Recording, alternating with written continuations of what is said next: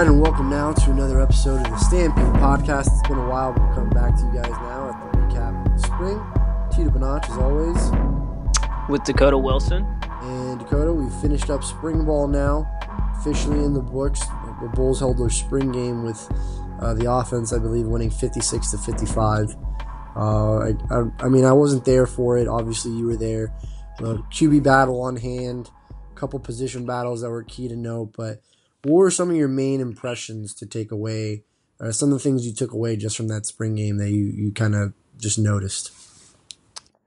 Well, I noticed once again we're returning a strong stable of running backs.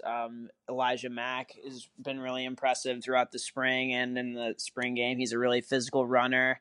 And Jordan Cronkrite looks every bit of a complete back. And with the QB battle also, I think that's going to stretch far into the fall, just like Coach Strong said. But I don't even know if it'll be decided by the end of game one.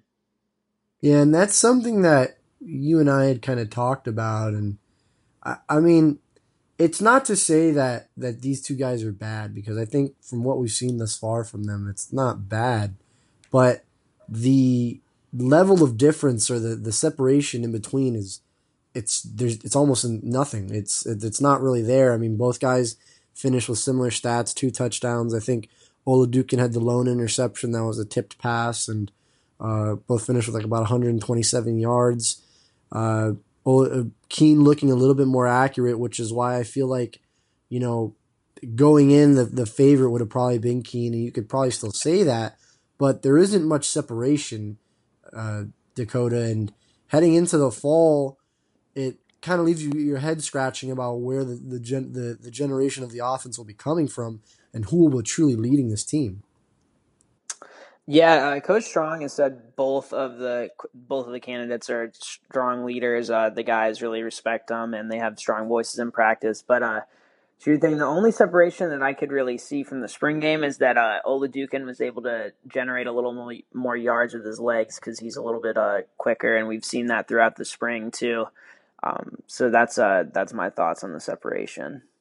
Right, and it goes to show that having a good QB battle is great because you want the best guy playing.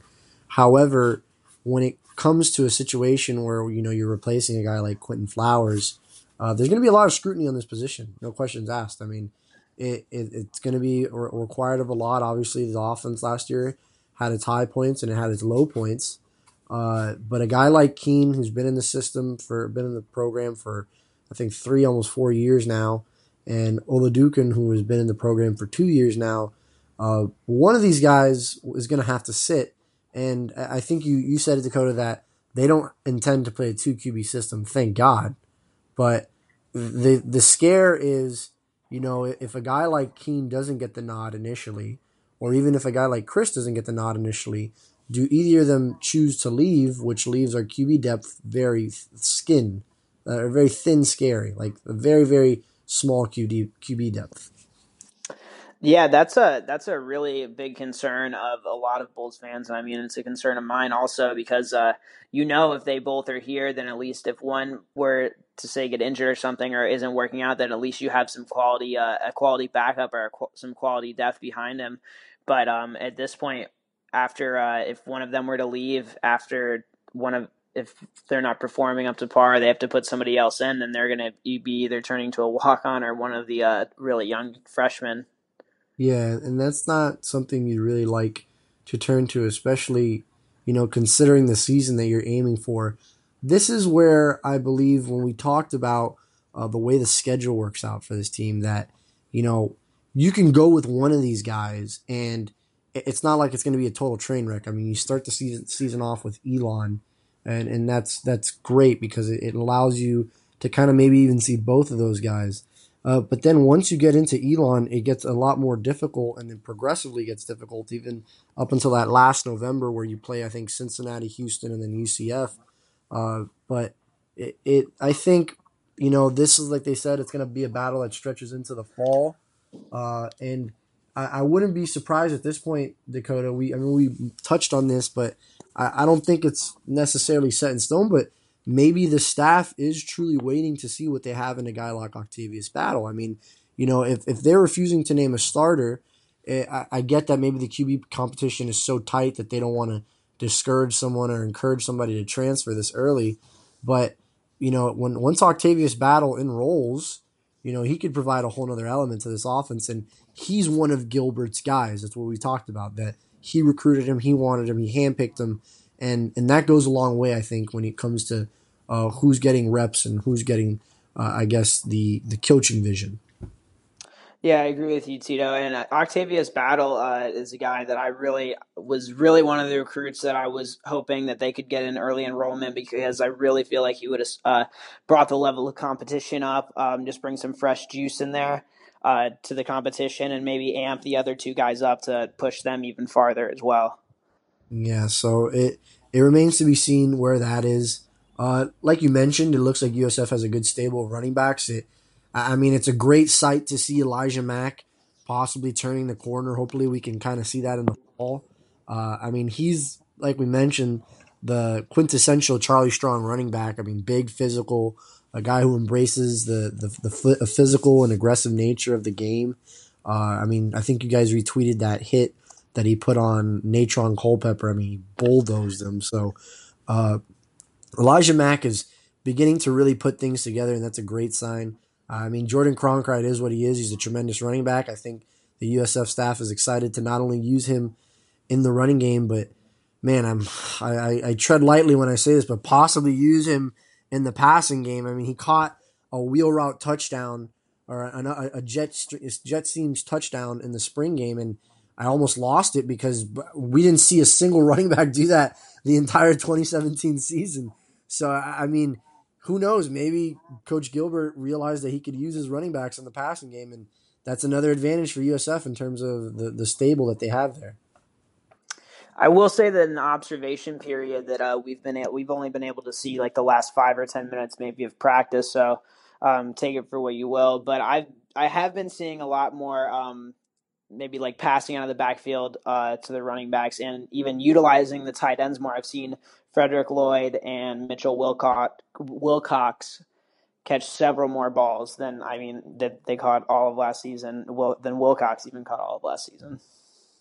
All right, well, that's an encouraging sign nonetheless. But I think if you're a USF fan, you're not concerned about the running back position. That's for sure, and that's always an encouraging sign when you have a couple of guys that can get the job done. I even think Duran Bell, to some degree, kind of flashed his ability. I don't know what you saw out of him, Dakota, but do you think he's able to maybe provide a spark to this offense next year?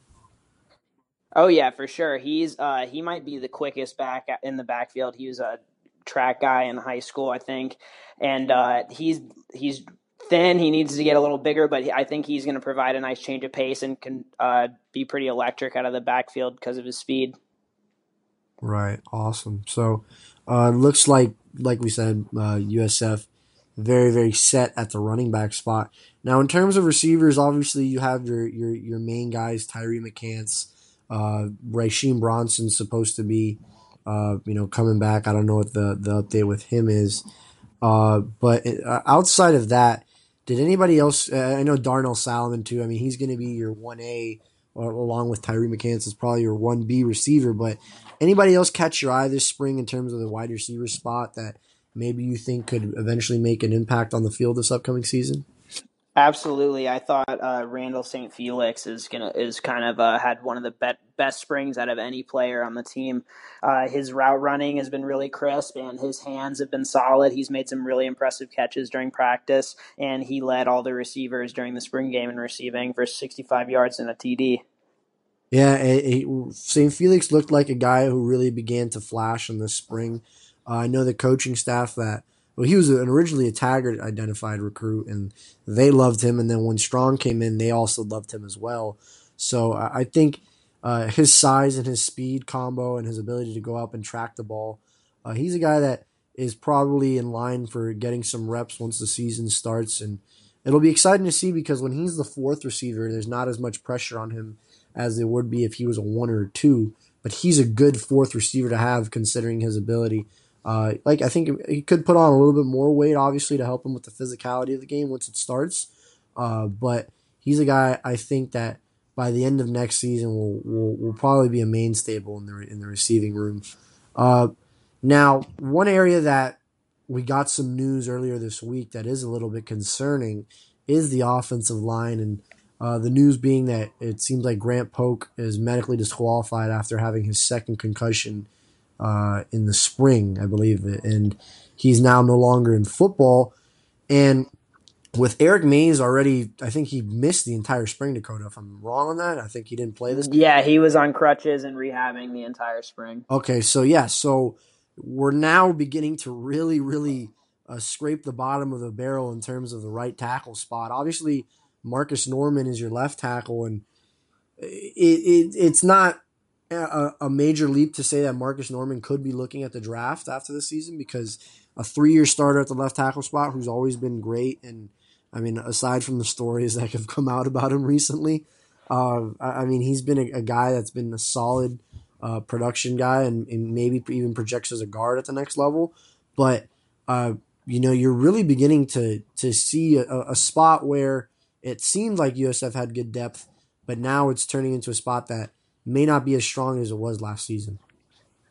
Yes, I agree with you, Tito. That's a spot that is that's one of the biggest concerns to me on the team. I think I can only count about that I can remember 12 offensive linemen, so barely enough for a two deep, and that's including walk-ons as well. So once the the new offensive line recruits also get to campus, they're going to have to work overtime, and all the young guys are going to have to probably step up, because we also have Marlon Gonzalez at offensive guard now too, over from defensive tackle.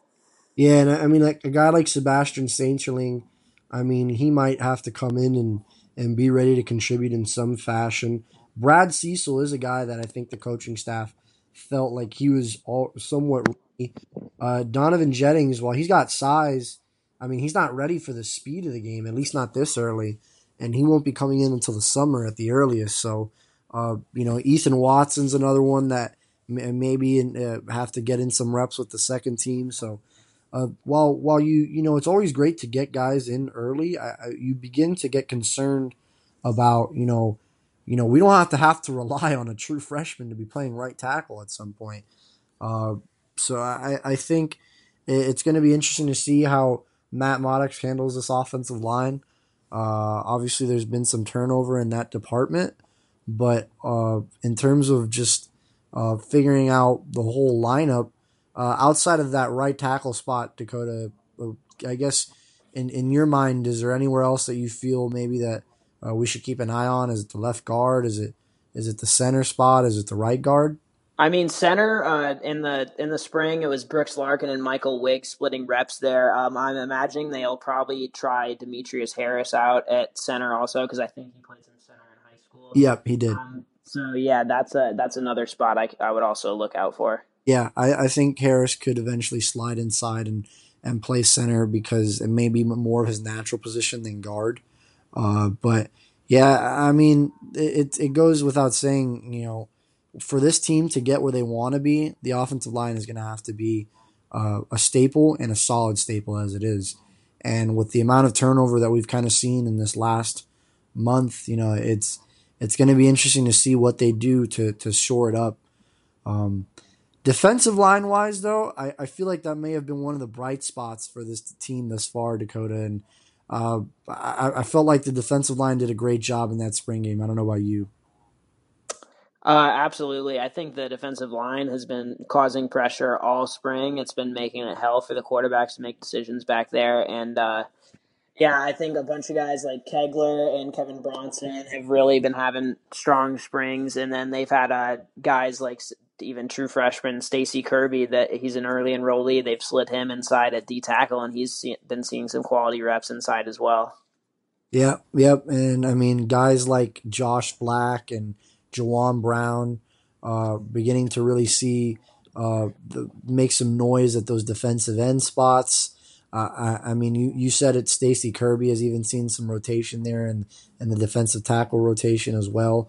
And that's without some of the main guys who are going to be coming in the summer and the fall.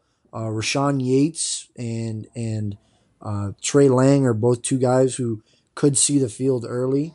for USF. I feel like Yates is one that the coaching staff is very excited for, and they want to get him in. So it'll be interesting to see what the rotation looks like moving into the fall. But I mean, what a turnaround in terms of from one staff to another that this defensive line has become. I mean, we went from dying and begging for difference makers on the defensive line, and this staff came in and kind of just said, "All right, we'll work with what we've got," and they've kind of turned guys that, in my opinion, I thought wouldn't really, move the needle in terms of the defensive line, but now we can actually rely on a guy like Josh Black, a Jawan Brown, a Kirk Livingston, and I mean his name escapes me right now, but he was a former walk-on that just became a scholarship. Greg Reeves. Greg Reeves. I mean, he's one of the more active players on the defensive line. Those guys are becoming solid defensive line players, Dakota. Yeah, absolutely. The defensive line, like we said, has been a constant bright spot this spring, and they've brought in a ton of impressive recruits. So for the next couple of years, we should see this D-line stacked to the brim with talent. All right, and then now moving to the linebacker spot, it seems like, I guess, one of the main guys who's kind of made an impression this spring, or one of the younger guys, has to be Dwayne Boyles. And we pounded the table on this guy, Dakota, and it seems like early on he's kind of been making his mark. I don't know if he's going to be getting major reps, but the early signs and indications seem that the coaching staff really feels like he can make an impact with this program. Yeah, he's been seeing a ton of reps this spring, and he's been really impressive. He's flying around out there making plays around the ball. He's been seeing mostly second-team reps and some third-team also. But I definitely think, as we've said before, that Boyles is going to be a huge difference maker on this defense, and I think he's going to see significant playing time this year. Yeah, I think Boyles is too much of an athlete to keep off the field. I feel like, especially in some of these early cupcake games that USF has, they can kind of squeeze in some reps for him to get acclimated to the speed of the game. But he's a guy that's versatile enough to not only drop back in coverage, but we've seen him be able to rush the passer. And I feel like, getting him early was so beneficial for him to get acclimated to the speed of the game. So I'm looking out for Dwayne Boyles to be making an impact in some fashion next year. Excited about that. As far as it goes with other linebackers, I know Nico Sawtell has kind of stepped up this spring. Really taken on the onus of being the leader of the linebacker group. Still, kind of tiptoeing with Andre Polk. I mean, he's been dealing with a lot of injuries, so I know that's been kind of hampering him his whole career here at USF. But there is still, I guess, a possibility that Andre Polk could eventually become a mainstay in the linebacking group. Yeah, that's a guy who I remember the previous staff was really high on, Polk. But, like you said, he's been plagued with injuries most of his career. Tony Greer is also a guy that the coaching staff said, well, he recently hurt his wrist, but he should be okay to go into the fall. But they've been saying that he's been making a lot of plays out there as well. And then you got a guy like Kirsten Johnson who saw significant reps last year and is just going to build on that this year. And then you have Khalid McGee, who's bulked up to around 210, he said, I believe, in the interview. But he's been out there making plays too. Yeah, McGee was an interesting position change.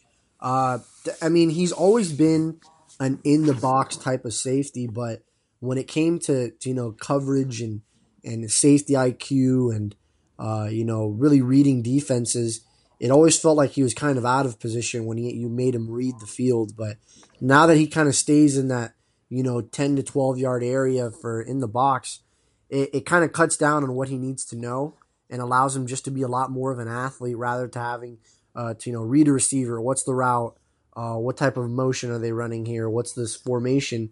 Rather, you put him in the box, you put him out there and kind of in that 3-3-5, 4-2-5 kind of striker role almost, but he's more of an in-the-box guy who can kind of just make tackles and make plays at the line of scrimmage or, at least a couple yards in front of the line of scrimmage. It makes it easier for him because he has that physical nature, that aggressive nature. He likes to hit, and it cuts down on the ability or the opportunity for him to possibly make a mistake. So I felt like that was a nice position change for him. Like you said, I think some of those other guys could eventually fill the void. in terms of how we feel about the linebacker spot, I think there's a lot of young talent, like you mentioned. A guy like Antonio Greer could eventually grow into somebody that we really see become a mainstay in the linebacking position. So I think this isn't a position where you're tremendously concerned. And then in the secondary, I mean, I think it speaks for itself. You know, this secondary continues to be probably, if not the strongest, one of the strongest parts of this team. I mean, guys like Jamon Thomas, Mazzy Wilkins. It seems like a lot of these other corners, Ronnie Hoggins, are really beginning to turn the corner. Natron Culpepper was one of the main guys this spring. So this secondary shouldn't have any issue, at least in terms of depth. That's for sure. No, not at all. Secondary has been out there just flying around making plays all spring.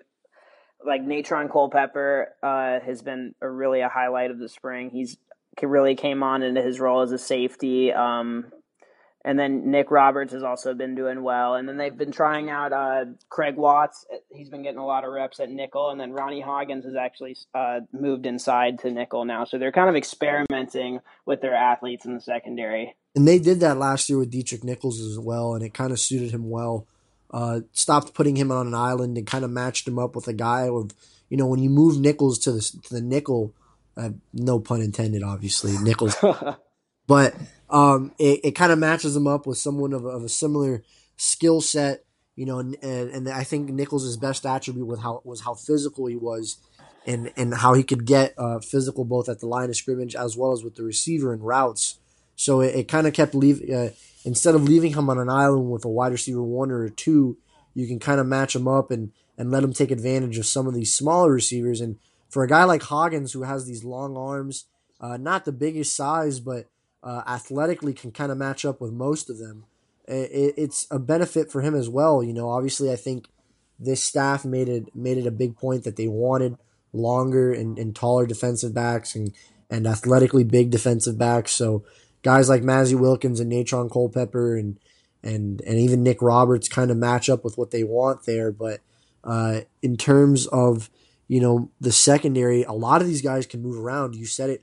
Craig Watts has even been experimenting in the nickel. He's a guy who could slide back and play safety if he has to. So to have this depth, especially when it comes down to the season when guys get nicked up and injured, it helps a lot because you feel comfortable with taking one guy out and putting another guy in there, and there's no drop off in production. So for the last couple of years, you felt like that with USF secondary, and it's something that in today's days of college football, with most offenses moving towards a passing scheme or a read option scheme, guys that can tackle and both cover are a blessing, and it's becoming the norm in football in general. So having guys like you said, like Natron Culpepper who can tackle, Ronnie Hoggins becoming more an adept tackler, Jamon Thomas, we've seen him grow from, you know, inconsistent to possibly one of the most consistent secondary members on this team, and a guy who is a true ball hawk.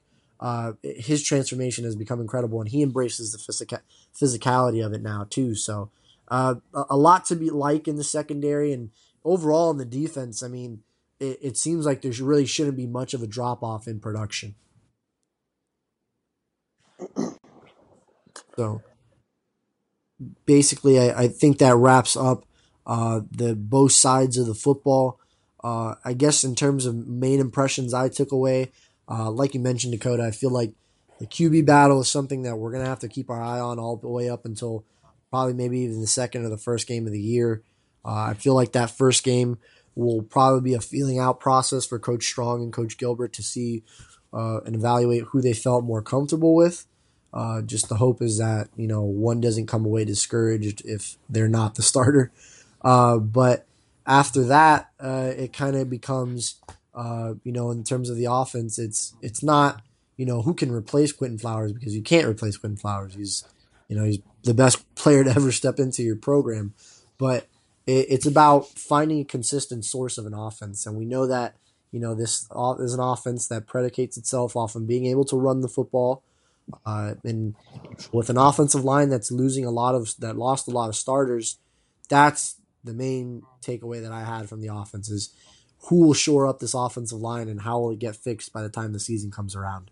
And defensively, nothing to really that's caught my eye. I mean, I feel like we're gonna have loads of depth in both the defensive line and secondary once the season comes around and once all the freshmen get enrolled. The linebacker unit is an area that this upcoming 2019 class really needs to address it. But nonetheless, the defense still seems like a stout group. So I was encouraged from what I saw from them in the spring game and in the general spring as well. Now, in terms of recruiting, Dakota, I know that USF has kind of been quiet on the most part for the recruiting front. You had some decommitments. I know Darius Henry finally backed off his commitment. That kind of didn't come as a shock to anybody. Kamari Morales, I think, finally decommitted as well. But they did pick up a commitment in a kid that I really like in TJ Robinson. I know you like him too, Dakota. Yeah, I'm a fan of TJ. He's a really athletic kid out of Riverview, and I think he's one that could stick around for the Bulls. But obviously, you should be excited because it's not even the summer yet. Yeah, see, so this summer will be something interesting to watch. Obviously, USF standing with one commitment right now, which has them ranked 5th in the AAC, which is ironic. But this will be a feeling out process up until the summer when coaches really begin to settle in on their targets. I know you logged in a crystal ball for Shepard. He seems to be really filling the Bulls, and he seems like a nice playmaker that the Bulls could add to the receiving room. Yeah, he is. He's a 6'2" guy at Zephyr Hills that is a really good athlete. He's got really good hands. He's got decent routes, and he's really high on the program and on Charlie Strong. He's really excited. He says the excitement and the energy around the program is really, really good. So he just everything that I've seen from him, and just he's been to campus a couple times the past couple weeks. So it just really everything kind of is pointing in that direction for me. Now, any notable recruits come out to the spring game? I know that they also had like a junior day kind of event, or I guess their spring game was somewhat of their junior day. But any notable visitors over this spring that you kind of caught? I know Brendan Gant. He seems like a long shot, but he was on campus. Yeah, Brendan Gant was on campus for junior day. I didn't see him at the spring game, but we did have a guy from Armwood. He's a 6'4" receiver, Ezra Anderson. He was there, and he said he talked with Coach King and had a good time and everything. So he's a guy always, that Armwood pipeline is just so critical to have.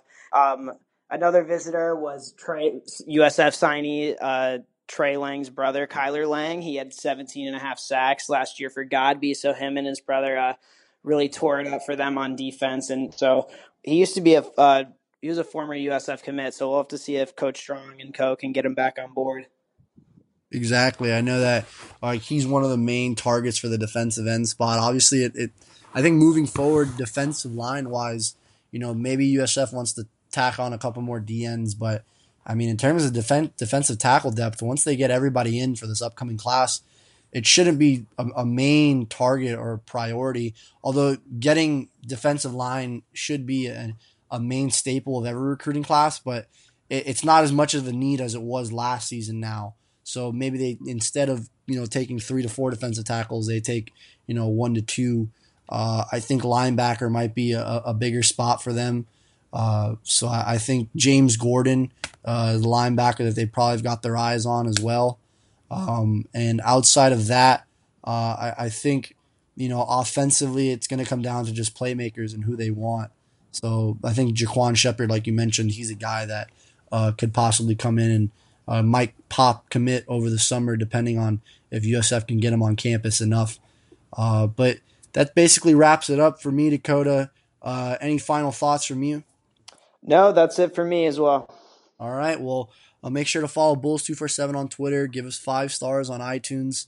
I know we've kind of been off of our game a little bit here, but we always try to give you guys the latest updates when it comes to this team. So hopefully you guys enjoy that. Make sure to follow on Twitter, like I said. Also subscribe to the website if you want in-depth recruiting analysis. I know that Dakota's got some really good in-depth recruiting stories on the website right now with a bunch of recruits talking about USF. So definitely check that out and subscribe for a VIP profile if you want that. and we'll get you guys next time.